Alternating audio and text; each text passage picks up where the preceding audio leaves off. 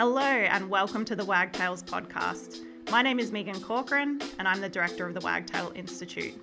In this podcast, I invite some pretty cool people to come and have a conversation with me on all things trauma, healing, education, and well-being. I started this podcast as I realised some of the biggest learning that has happened in my career has been through meeting really great people that are working in the field and having great conversations with them. In this episode, I'm joined by Dr. Tom Brunzell, the Director of Education at Berry Street. Tom is a lifelong teacher and a lifelong learner who is really passionate about trauma-informed, positive education. In this episode, we talk a lot about wellbeing science and trauma-informed practice, and we hear a little bit about Tom's journey as a teacher and moving across to Australia to really work on the Berry Street education model. We hope you enjoy it. All right, hi everyone, and welcome to the 12th episode of the Wagtails podcast. I'm so excited this morning. I actually have Dr. Tom Brunzell joining me, which is an absolute privilege and pleasure. So welcome to the podcast, Tom. Thanks for having me, Megan. I'm excited to be here.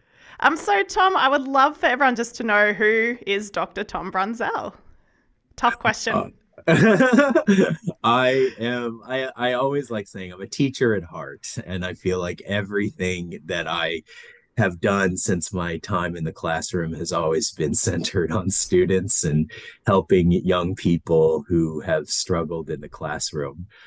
So when I say teacher, I think of things through classroom behavior, routines, transitions, and then that lifts up into the work that we do with adults and school staff and education leaders across the country. And you've been on quite a journey, I think. We met, it would have been over 10 years ago now. Yes. Yeah, so I'm sure people are picking up there's an accent here as well. So you weren't born in Australia. You came to Australia with a bit of a purpose. Just wondering if you want to talk about your journey into like what you do now and why you came to Australia.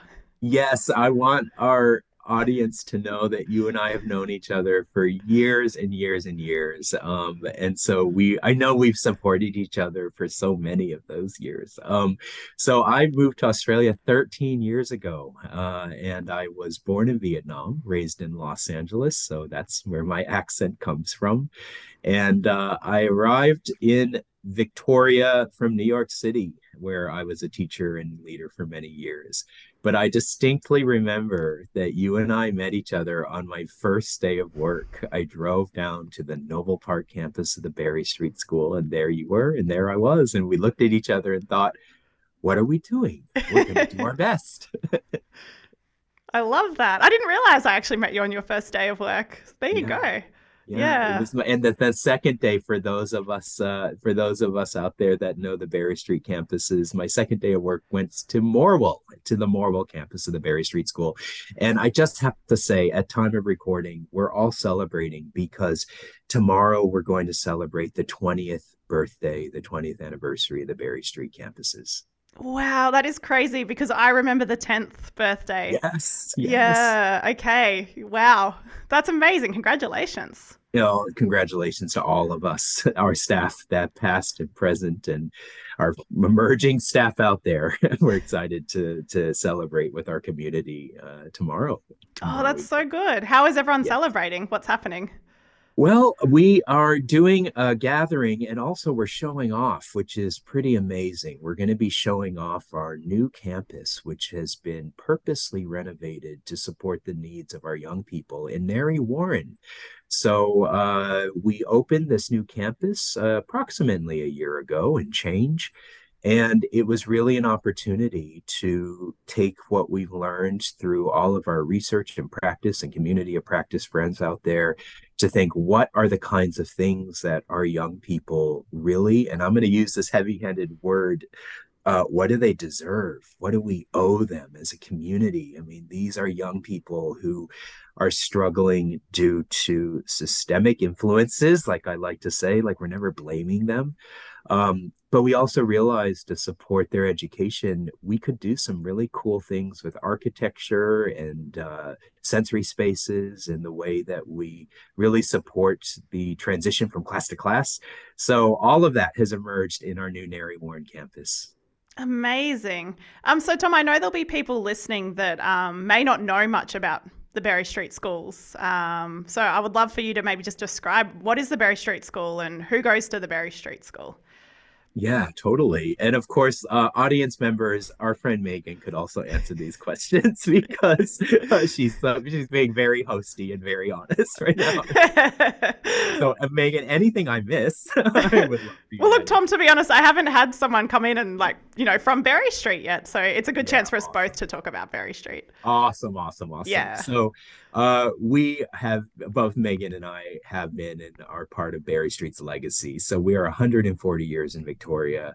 We are primarily focused in our therapeutic and family services centered upon out of home care and out of home care concerns. And that also means that I have the privilege of working with a fleet of social workers, clinicians, psychologists, family violence support teams, infant mental health teams, and currently I'm the director of education. And that means that we have taken what we've learned through our own campuses, and I think I've mentioned two of the campuses. The other two are in Ballarat and Shepparton in Victoria. If you are listening beyond Victoria, that's really spread out across regional Victoria.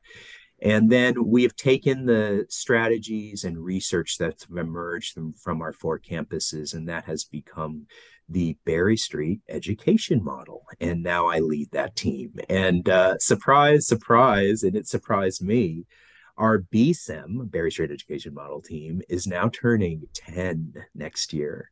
Wow. So it's been a decade since we have turned externally to help campuses, much like the Berry Street School across the country, and mainstream campuses. And now we also help early childhood staff as well. Amazing. So much happening. Yeah, so Tom, I recall meeting you. I just had no idea it was your first day of work when It we did really meet. was. It But really was. before we met, there was no such thing as the Berry Street education model, essentially. No, And no. if I'm honest, like we were running quite blind sometimes at our campuses, doing whatever we thought organically should work for them and working together with a bunch of cool professionals to try our best to create something that would work. But honestly, I would like to acknowledge sort of what you have done and what you have brought to the Berry Street schools and to schools on a broader context as well, is with your work with BSEM. It's Well, pretty remarkable and thank pretty you. huge. Well, the love fest is clearly going to continue in this conversation because I just know that when I moved here, I found just such hardworking people, including yourself, and we were doing our best. And I will say what has not changed is our values and the way that we prioritize the needs and strengths of young people. What has changed over so many years and so much trying and experimentation and failure and trying again is we are building the evidence and we're building into the evidence of what we think can really work. And that is just through a decade or 20 years of hard work. Um, and one of the things that I have always considered since I started at Berry Street is how could we relook at every aspect of what's happening on this campus through a therapeutic lens? And that has a lot of names, right? I'm sure we'll talk about in this conversation the idea of trauma informed practice or well being informed or differentiated learning or individualized learning. But all of this for me is thinking, look, we as educators are not therapists, but everyone, no matter what your job is, can be therapeutically informed. And so that's what we strive to do for our young people. Which I think is so powerful and so important as well. Because ultimately, we know these young people absolutely, and I'm going to use your word again, deserve to have access to the best education possible. And they deserve Yes. to have professionals who know what they're doing in that space as well. And they deserve our system like getting its act together, which is, I know, so many of us have had experiences in the classroom are saying, all right, we have to strengthen the system itself. And that's Mm, our lifetime task, I think. But that's what our young people deserve is a system that works for them and that they should not be fighting the system itself. We as system actors should not be fighting our own systems. mm. And so I think that's the task if we choose to accept it. That's kind of what I'm around here for. Yeah, curious. Can we dive into that a little bit further then? What does that look like for you at the moment? Oh, gee, okay, that's a nice question. Uh, Look, systems work, and I have heard the awesome genius of some of your guests so far. You're really, I know that you as a community are really thinking about systems, system-wide well-being, system-wide health, system-wide coordination. I know that you and I have spent years of our lives in care team meetings supporting students, and you look around that table, and there can be upwards of 12, maybe more people representing different aspects of a young person's care. Mm, And we're constantly trying to coordinate. And so, that's massive. It's hard. Look, my in my old age, I now describe systems work as like zillions of tiny micro moment actions, like zillions, like every email, every meeting, every text, every time you have to follow up on something 45 other times. mm, That is all like tiny little carving out of the system or transformational moments within the system, and you don't see the ripples. mm. You may see them over 10 years or 20 years, but it's a bit of faith that what you're doing is worth it. Uh, my other sort of highfalutin idea these days when I talk about systems work is similar to what I know is so familiar to a lot of your listeners around regulation for learning and bottom up and top down integration for learning, the body, the brain, the mind. I see the system in the same way now, that the Mm, system will not improve unless we coordinate top down, bottom up. Bottom up is those of us hardworking every day with young people. We know it works, we know it doesn't work. And then from the top down, we need to work toward an authorizing environment. And the great news is here in Australia, I see really promising things happening in state governments, within Commonwealth supports. It's not perfect and we have to work on it. But when I compare what's happening in our country compared to other countries that are like Australia around the world, this notion of like neoliberal schooling, accountability matrix, these like all these things are making it so in other countries they just don't have the bandwidth to develop the practices that we are here. So mm. I do feel a responsibility that the a lot of eyes are on what's happening here because we have the opportunity to innovate in these spaces. So that to me is systems work. It's Yeah. tireless. Absolutely. And it's huge. And it always sounds a little bit scary when we just start talking about the system, but I always think it's important to go there as well. Yeah, sure thing. But the BSEM team, 10 years chipping away in the system as well. Can we talk about what's happened with BSEM over the last 10 years? How did Sure. it begin and where are we at now? Yeah. You know what? It really does start with the Berry Street School. And I'm really glad that we started our conversation that way. And then when we had the opportunity to begin to share our work with other community schools, and I always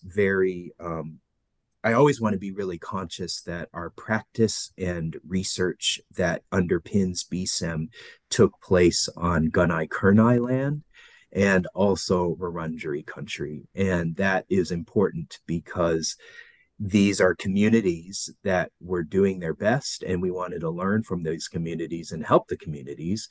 And so what started with two schools that were sort of our first pilot schools, that has now evolved to be schools in all states and territories. And so that is awesome. I also want to just I'll do shout outs, particularly for our Victorian friends.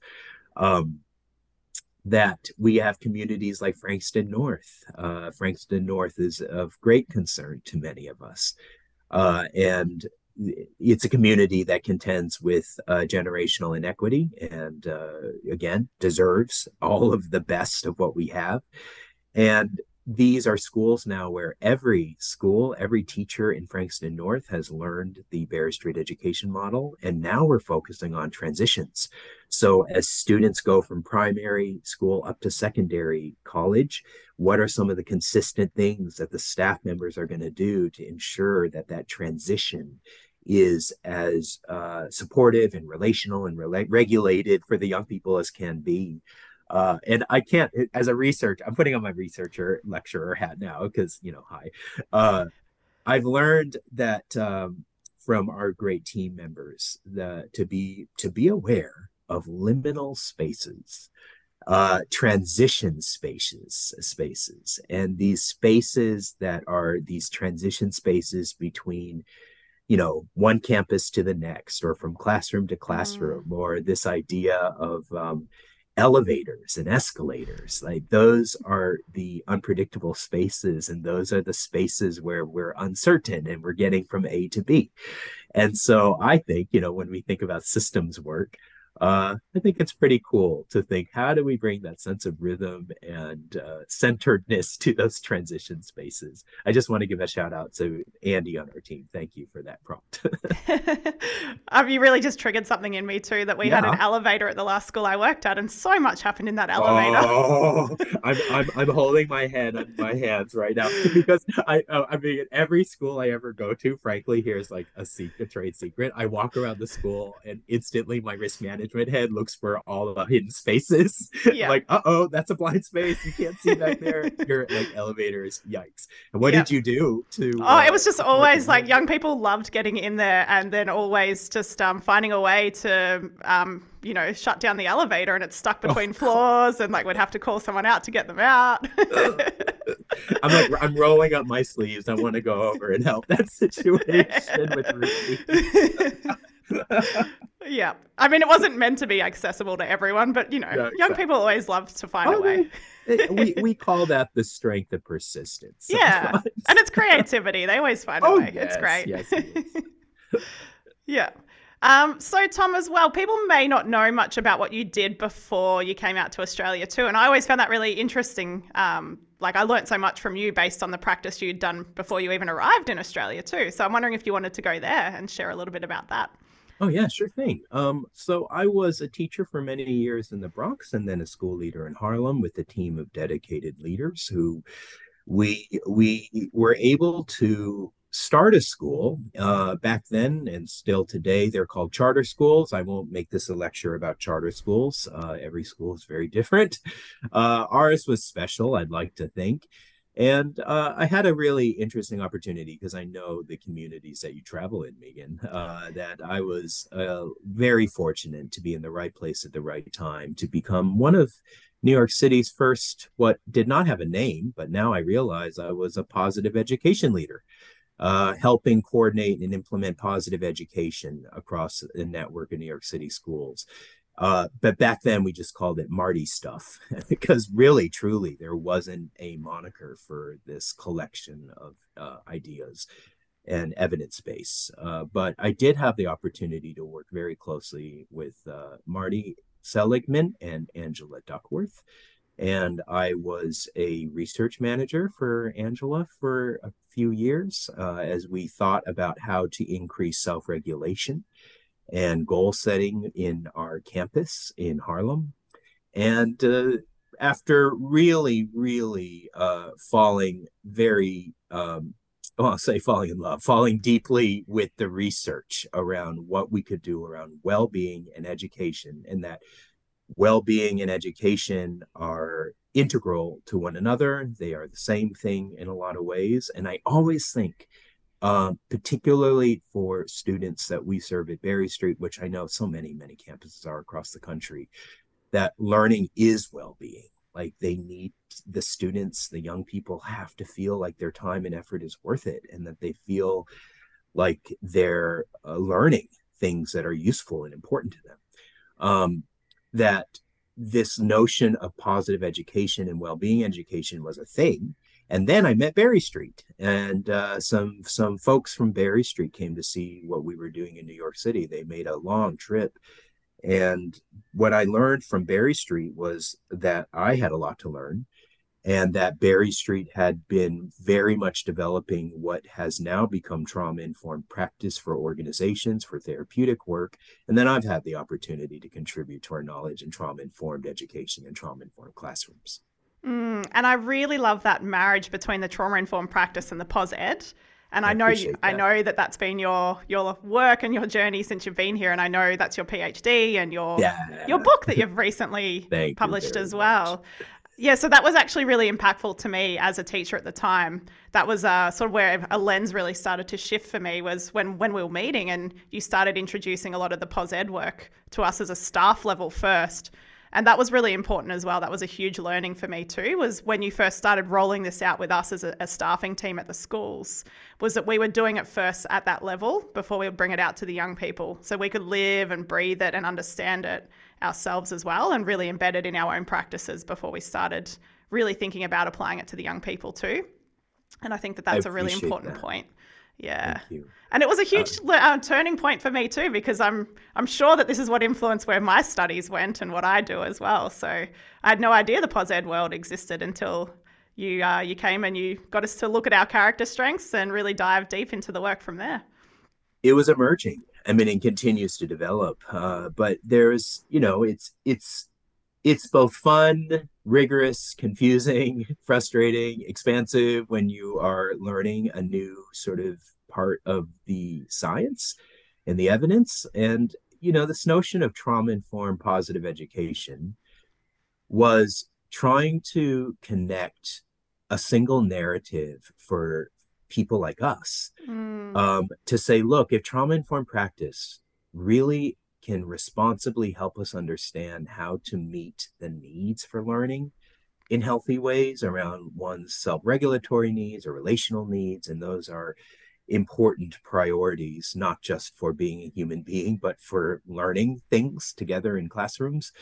I think that what drew me, and maybe you, but I certainly want to hear from you as well, like, is that the well-being work reminds us of what's right with ourselves and what's mm, right with kids and what's strong about our kids. And I know that you've had many moments when you meet a young person, at any time in your career, and then you ask them, well, what are your strengths? And they look at you and they say, I don't have any, that's why I'm mm-hmm, here. And I just think it's a moment of real truth that this person, this little human, has been on our planet and they don't know what's right with them and they don't know their strengths. I mean, is that I have to think that that's what's drawn you to this various field as well. Oh, Field. completely. And the strengths language part of it is such a huge part of it, because ultimately what we're doing is we're allowing the people to start a new narrative from there. Yeah. As well. And it's so powerful to see that shift. And something that really jumped out to me too was always that work with Corey Keyes. So Corey Oh, Keyes' yeah. dual mental health continuum is really impactful for me when I look at these young people in these schools, because often we separate what's going on for them and go, they need a clinical intervention, they need mental health support, and that's where it begins and ends. And it's like, well, Yeah. actually, no, that's not enough. That's nowhere near enough. And let's inject some wellbeing skills and resources there too. And let's watch things shift for them even further. And I think that that's a huge I motivator of mine. also I appreciate that because even, when we as educators hear the word, oh, they need clinical intervention, well, that is probably correct and probably helpful. I mean, I don't know every student out there, but also as an educator, if you hear that, you think, oh, well, I am not a clinician. I was trained as a Mm, teacher person. So my vista is not mental health and psychosocial assessment. Like that's not our practice. Our practice is something else. And I saw too many educators that I was supporting kind of give up a little bit and think, well, I'm not a clinician. I don't quite understand. We're waiting for a diagnosis.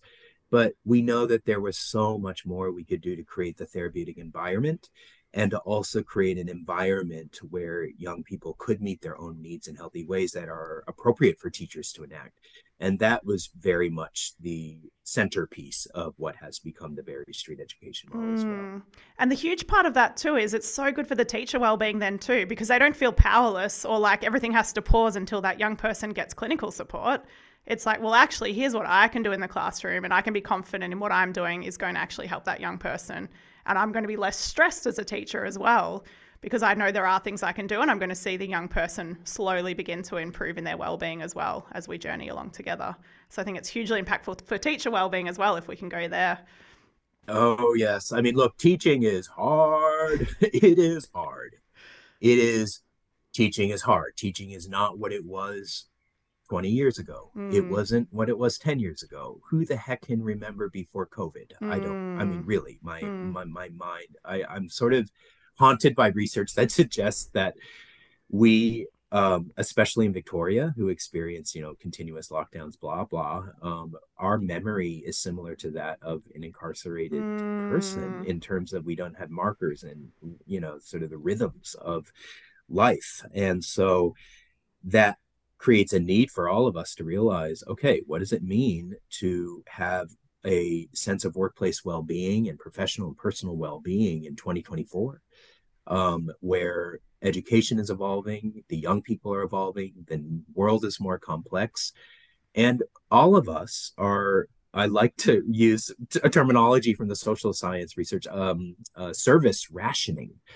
All of us are trying to do a job to create equity in communities, and we don't have enough fill in the blank. We don't have enough time, money, consistent mm, staffing. mm-hmm. We don't have enough materials or resources, yet we're still doing it. And that takes its toll vicariously, and the secondary stress that we are exposed to day in and day out. So it's an incredible profession, which requires, I think, a revisioning of what we are doing every day. And I guess, again, I think I've said this already in the conversation, narratives, like the narrative for practice change, I think, for hardworking people has to feel like a unified one.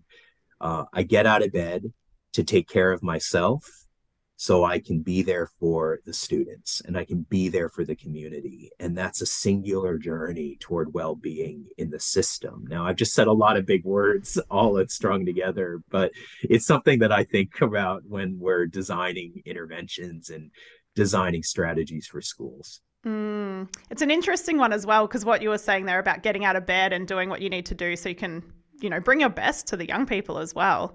I'm curious, Tom, what your practice looks like working in this space. If you would like to go there as well, what's your wellbeing practice look like? Sure. I've Please forgive me if you've heard me say this before, but I'm trying to spread this out. So, Megan, you and I are sitting on a mountain of peer-reviewed publications in terms of what we read and what we follow and what we've underlined and highlighted. What I'm about to share has not come from any of those. Um, so I was struggling in my own well-being, and I went to a physiotherapist, and I was very mean to her, and I said, "Don't tell me to find more work-life balance." And she said, "Okay, okay, okay." I said, "Because I love my work, and my work is very much, my sense of accomplishment is part of my well-being." And she said, "All right, find balance in the work. When you are sitting, sit in your center. When you're driving, remember to breathe. When you're speaking to people, remember how you're holding your body and to feel balanced in the conversation." So I'm continuously sharing that with everybody, because all of us are time poor. We all are very tired at the end of a long day. So I think it can be more stressful to be told, "Oh, you're not doing enough. You need to find more something in your life." But I think, yes, I can find more balance in myself as I do things throughout my day. You're speaking my language so much Oh, here. good. I'm really What's tired. yours? Oh, I'm just really tired of the rhetoric of like prescribing teachers self care almost. It's like an extra thing they have to go and do. Like, what's your self Yeah, care activity? Go and do it. And I'm yeah. way more about what can we do within our day. That's just going to help us Oh, in those yes. like little Yeah, micro moment shifts as well. And that's what I always often share with people, because ultimately what you touched on there is a really important point too, that the work is part of the well-being a lot of the time. We it hear it has a to be. lot of the time when we're hearing from a lot of these people. They're really passionate about what they do. And there's a lot of meaning generated from that. And that is really good for their well-being. But what we need to think about is how do we protect them to continue to show up and feel well at work. And yeah, a lot of it is around those micro moment shifts is what I always talk about when I'm working with teachers, essentially. I Yeah. certainly agree. Look, well-being is a mosaic. It is a multifactorial concept. Choose your words here. It is a stained glass window. It's a mandala. It's a lot of things, right? And so I don't want anyone's own personal definition of well-being to be bounded. A lot of us access well-being through our animals. We Mm. access it through nature. We access it through the fun staff barbecue or going to the movies with our friends. And I don't want to discount that. That's really important to build positive emotion, connection, and fill in perma blank H here. But that's an inside thing. But I think where my own work, just like yours, is centered upon is yes, we need to do the positive emotion extras. If you don't have little boosts like that, then you won't remember what it feels like to feel well. But I am very, very much more focused on, what does effective workplaces, what do they actually look like? So the Mm. workplace itself is a system that's healthy, a system that creates healthy transitional spaces, a system that has routines within it to support the rhythmic community or the rhythmic school. And two fun facts, I think, is I wanted to boost as much research into this as possible. We understand from social service research that the more trauma informed training one has, the more well being training one has to even understand what trauma informed well being even is, then you are more aware and more conscious that that's even a thing. So I think that's step one. And then one of my first studies, and I want to attribute this to my friends, also co-authors and research supervisors, Professors Lee Waters and Professor Helen Stokes, that we were able to suggest that when teachers impacted by secondary and vicarious stressors feel more effective in the classroom with strategies for on-task learning, and when teachers witness students setting ambitious goals for themselves, that's when our own workplace well-being is truly fortified.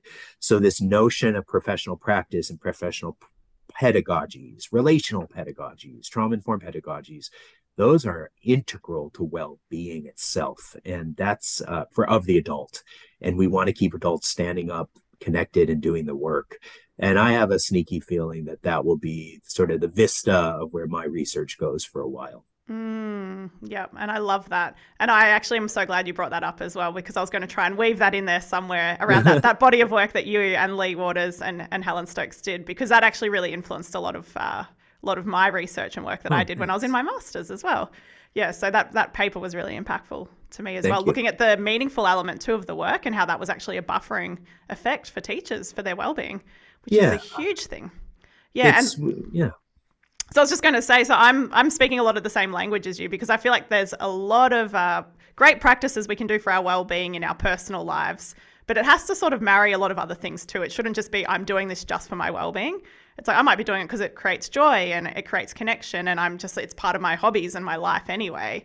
But I'm a huge fan of that idea of that boosting the positive emotion can actually take place in the workplace as well, based on the rituals and routines that we can create with our colleagues as well. And it can take just 5 seconds just to like have a great prompting question and have a bit of a laugh with the team in the morning, or celebrate a birthday or whatever it might look like, just really briefly, can definitely boost the positive emotion for the day too. Joy is an important part of our work that we don't get to Huge see a part. lot. Yeah, huge part. And celebrating those wins is a huge part of it too. Yeah, Absolutely. young people can bring a smile to the face throughout the day, and you need to savor it and acknowledge it when it happens. Yeah. So Tom, as well, I'm really interested to hear, like, because you just touched on the fact that there's going to be a bit more research going on. So is that something that you are still diving into, and what's that side of your life look like at the moment? Yes, we are always forging some new ideas. I'd like to think now in terms of trauma informed education, well being informed, strengths based education. We might be in generation 2 or 3 now in terms of, there is an evidence base, we're building it. We are evaluating it longitudinally. A lot of people and research teams around the world are picking this up. Australia, I think, is very much leading the way. Um, but there's a lot more work to be done. The future directions of this field depend on new spaces. I think specifically what really lights up our team are two specific, or I should say, three specific areas. One is, what does trauma informed education really mean when we look at neurodiversity? Mm, disability and inclusion practices. Often I find that our special educators are very much speaking the same language or leading us forward, and we want to make sure that the connective practices make sense in terms of supporting young people who are contending with both a learning need and also trauma's impacts, perhaps, on their family systems.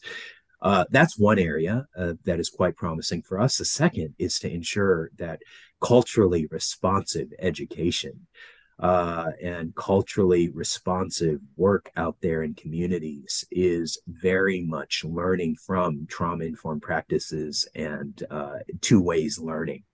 And mm, so we're very proud of the support that our teams have given to Aboriginal communities, Aboriginal educators, the side by side learning that's occurred together in communities.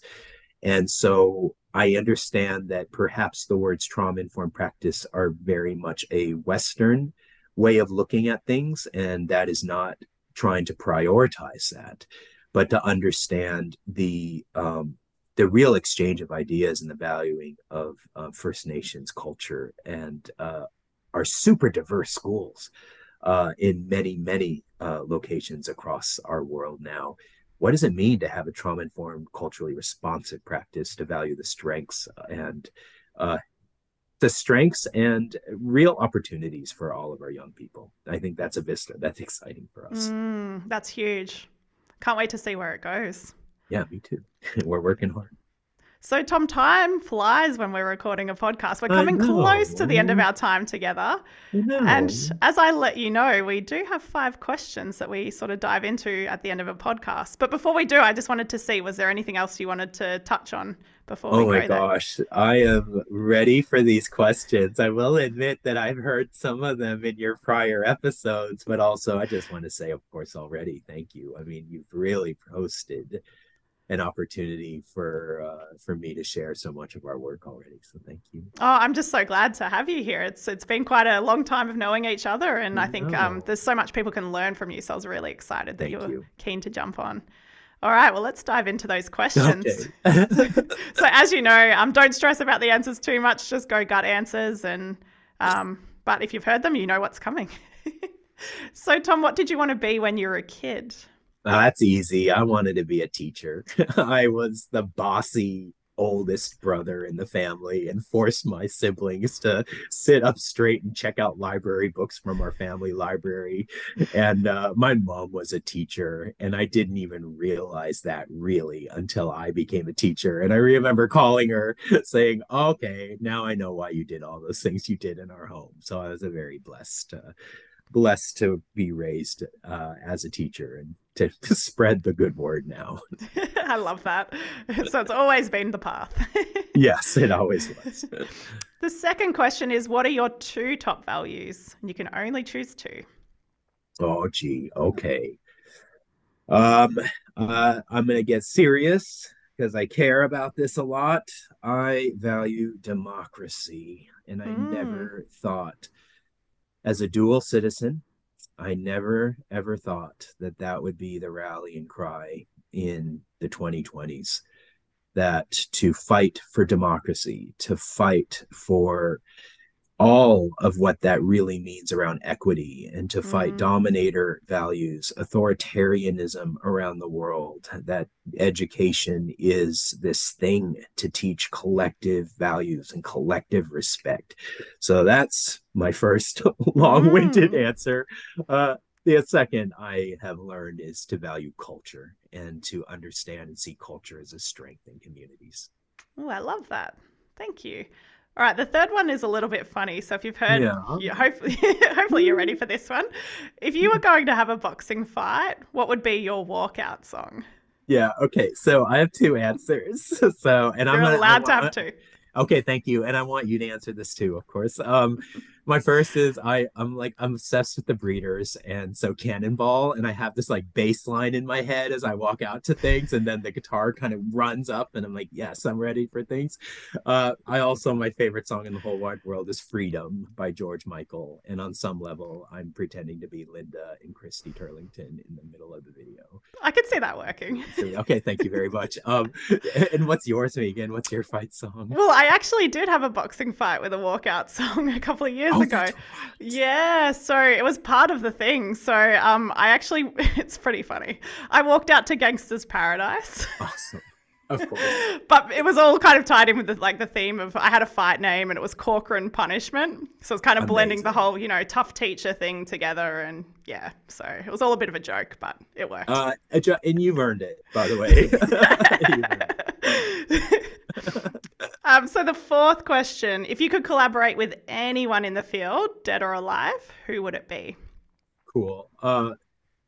I am very much inspired by Rudolf Steiner, Mm. and I often think in my journey through Steiner education and Steiner pedagogy, gosh, what would it have been like to be in 1919 in Stuttgart, Germany, when Steiner was gathering the first college of teachers to create a small school that was really in response to factory and industrialization in communities.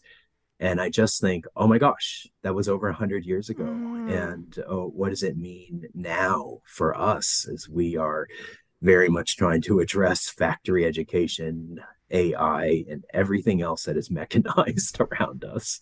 So that's one fantasy. I do have a second answer, though. I am like collaboration with anyone. The artist Jenny Holzer is a favorite of mine. So Amazing. if you're out there, Jenny, and listening to this, I am here to collaborate with you. I love that. I hope your wish comes true. Yeah, thanks. And the last question is, if you could make one recommendation as a step that everyone could take towards healing, what would it be? Yeah, I'm pretty sure it was Chris Peterson, but you'll have to remind me, Megan, if I'm incorrect, that really discussed that well being is about other people and connecting to things greater than yourself. Am I correct on You that? are correct. I You're actually nodding played on that? a video of him saying those exact words to my Monash students very recently. There you go. I mean, we certainly attribute this to the giants that have come before us, and Chris certainly is one of those people. And I've always thought about that, and this notion that will define perhaps in the well-being research is meeting one's spiritual needs is connecting to something greater than yourself. So if you belong to a faith tradition, or that faith tradition is part of your own rhythms or your family or community rhythms, and that's part of your well-being. And for those of us who have perhaps sacred rhythms for ourselves, whether that's in nature or being with our animals, for me, it's around being in art museums. I have to say that my favorite art, it's not an art museum, but it's close to one. My favorite interior space in Australia is the High Court building in Canberra. And I think I'll end with this. When I was in Canberra as a tourist, and this I was not going to go in the High Court building, and this man ran out and said to his wife, who was watching their baby, "Oh my gosh, you got to go in there. It's like Tron meets Blade Runner in there." I was like, "Oh my gosh, I got to get in there." And so I was in that High Court building thinking, yes, I'm in my like concreted dynamic architecture environment. So that gives me well-being, connecting to environments and the genius of architects who are doing it well for us. So interesting. Thank you so much, Tom. It's been Thank such a you. pleasure to have you on the podcast. Yeah, I appreciate it. Yeah, thanks for listening, everybody. Thank you, wonderful listeners, for making it right to the end of the podcast. We appreciate you. If you like what you hear, feel free to subscribe, give us a rating. We'll be dropping a new episode roughly once per fortnight, so you can stay tuned for the next one. Thank you.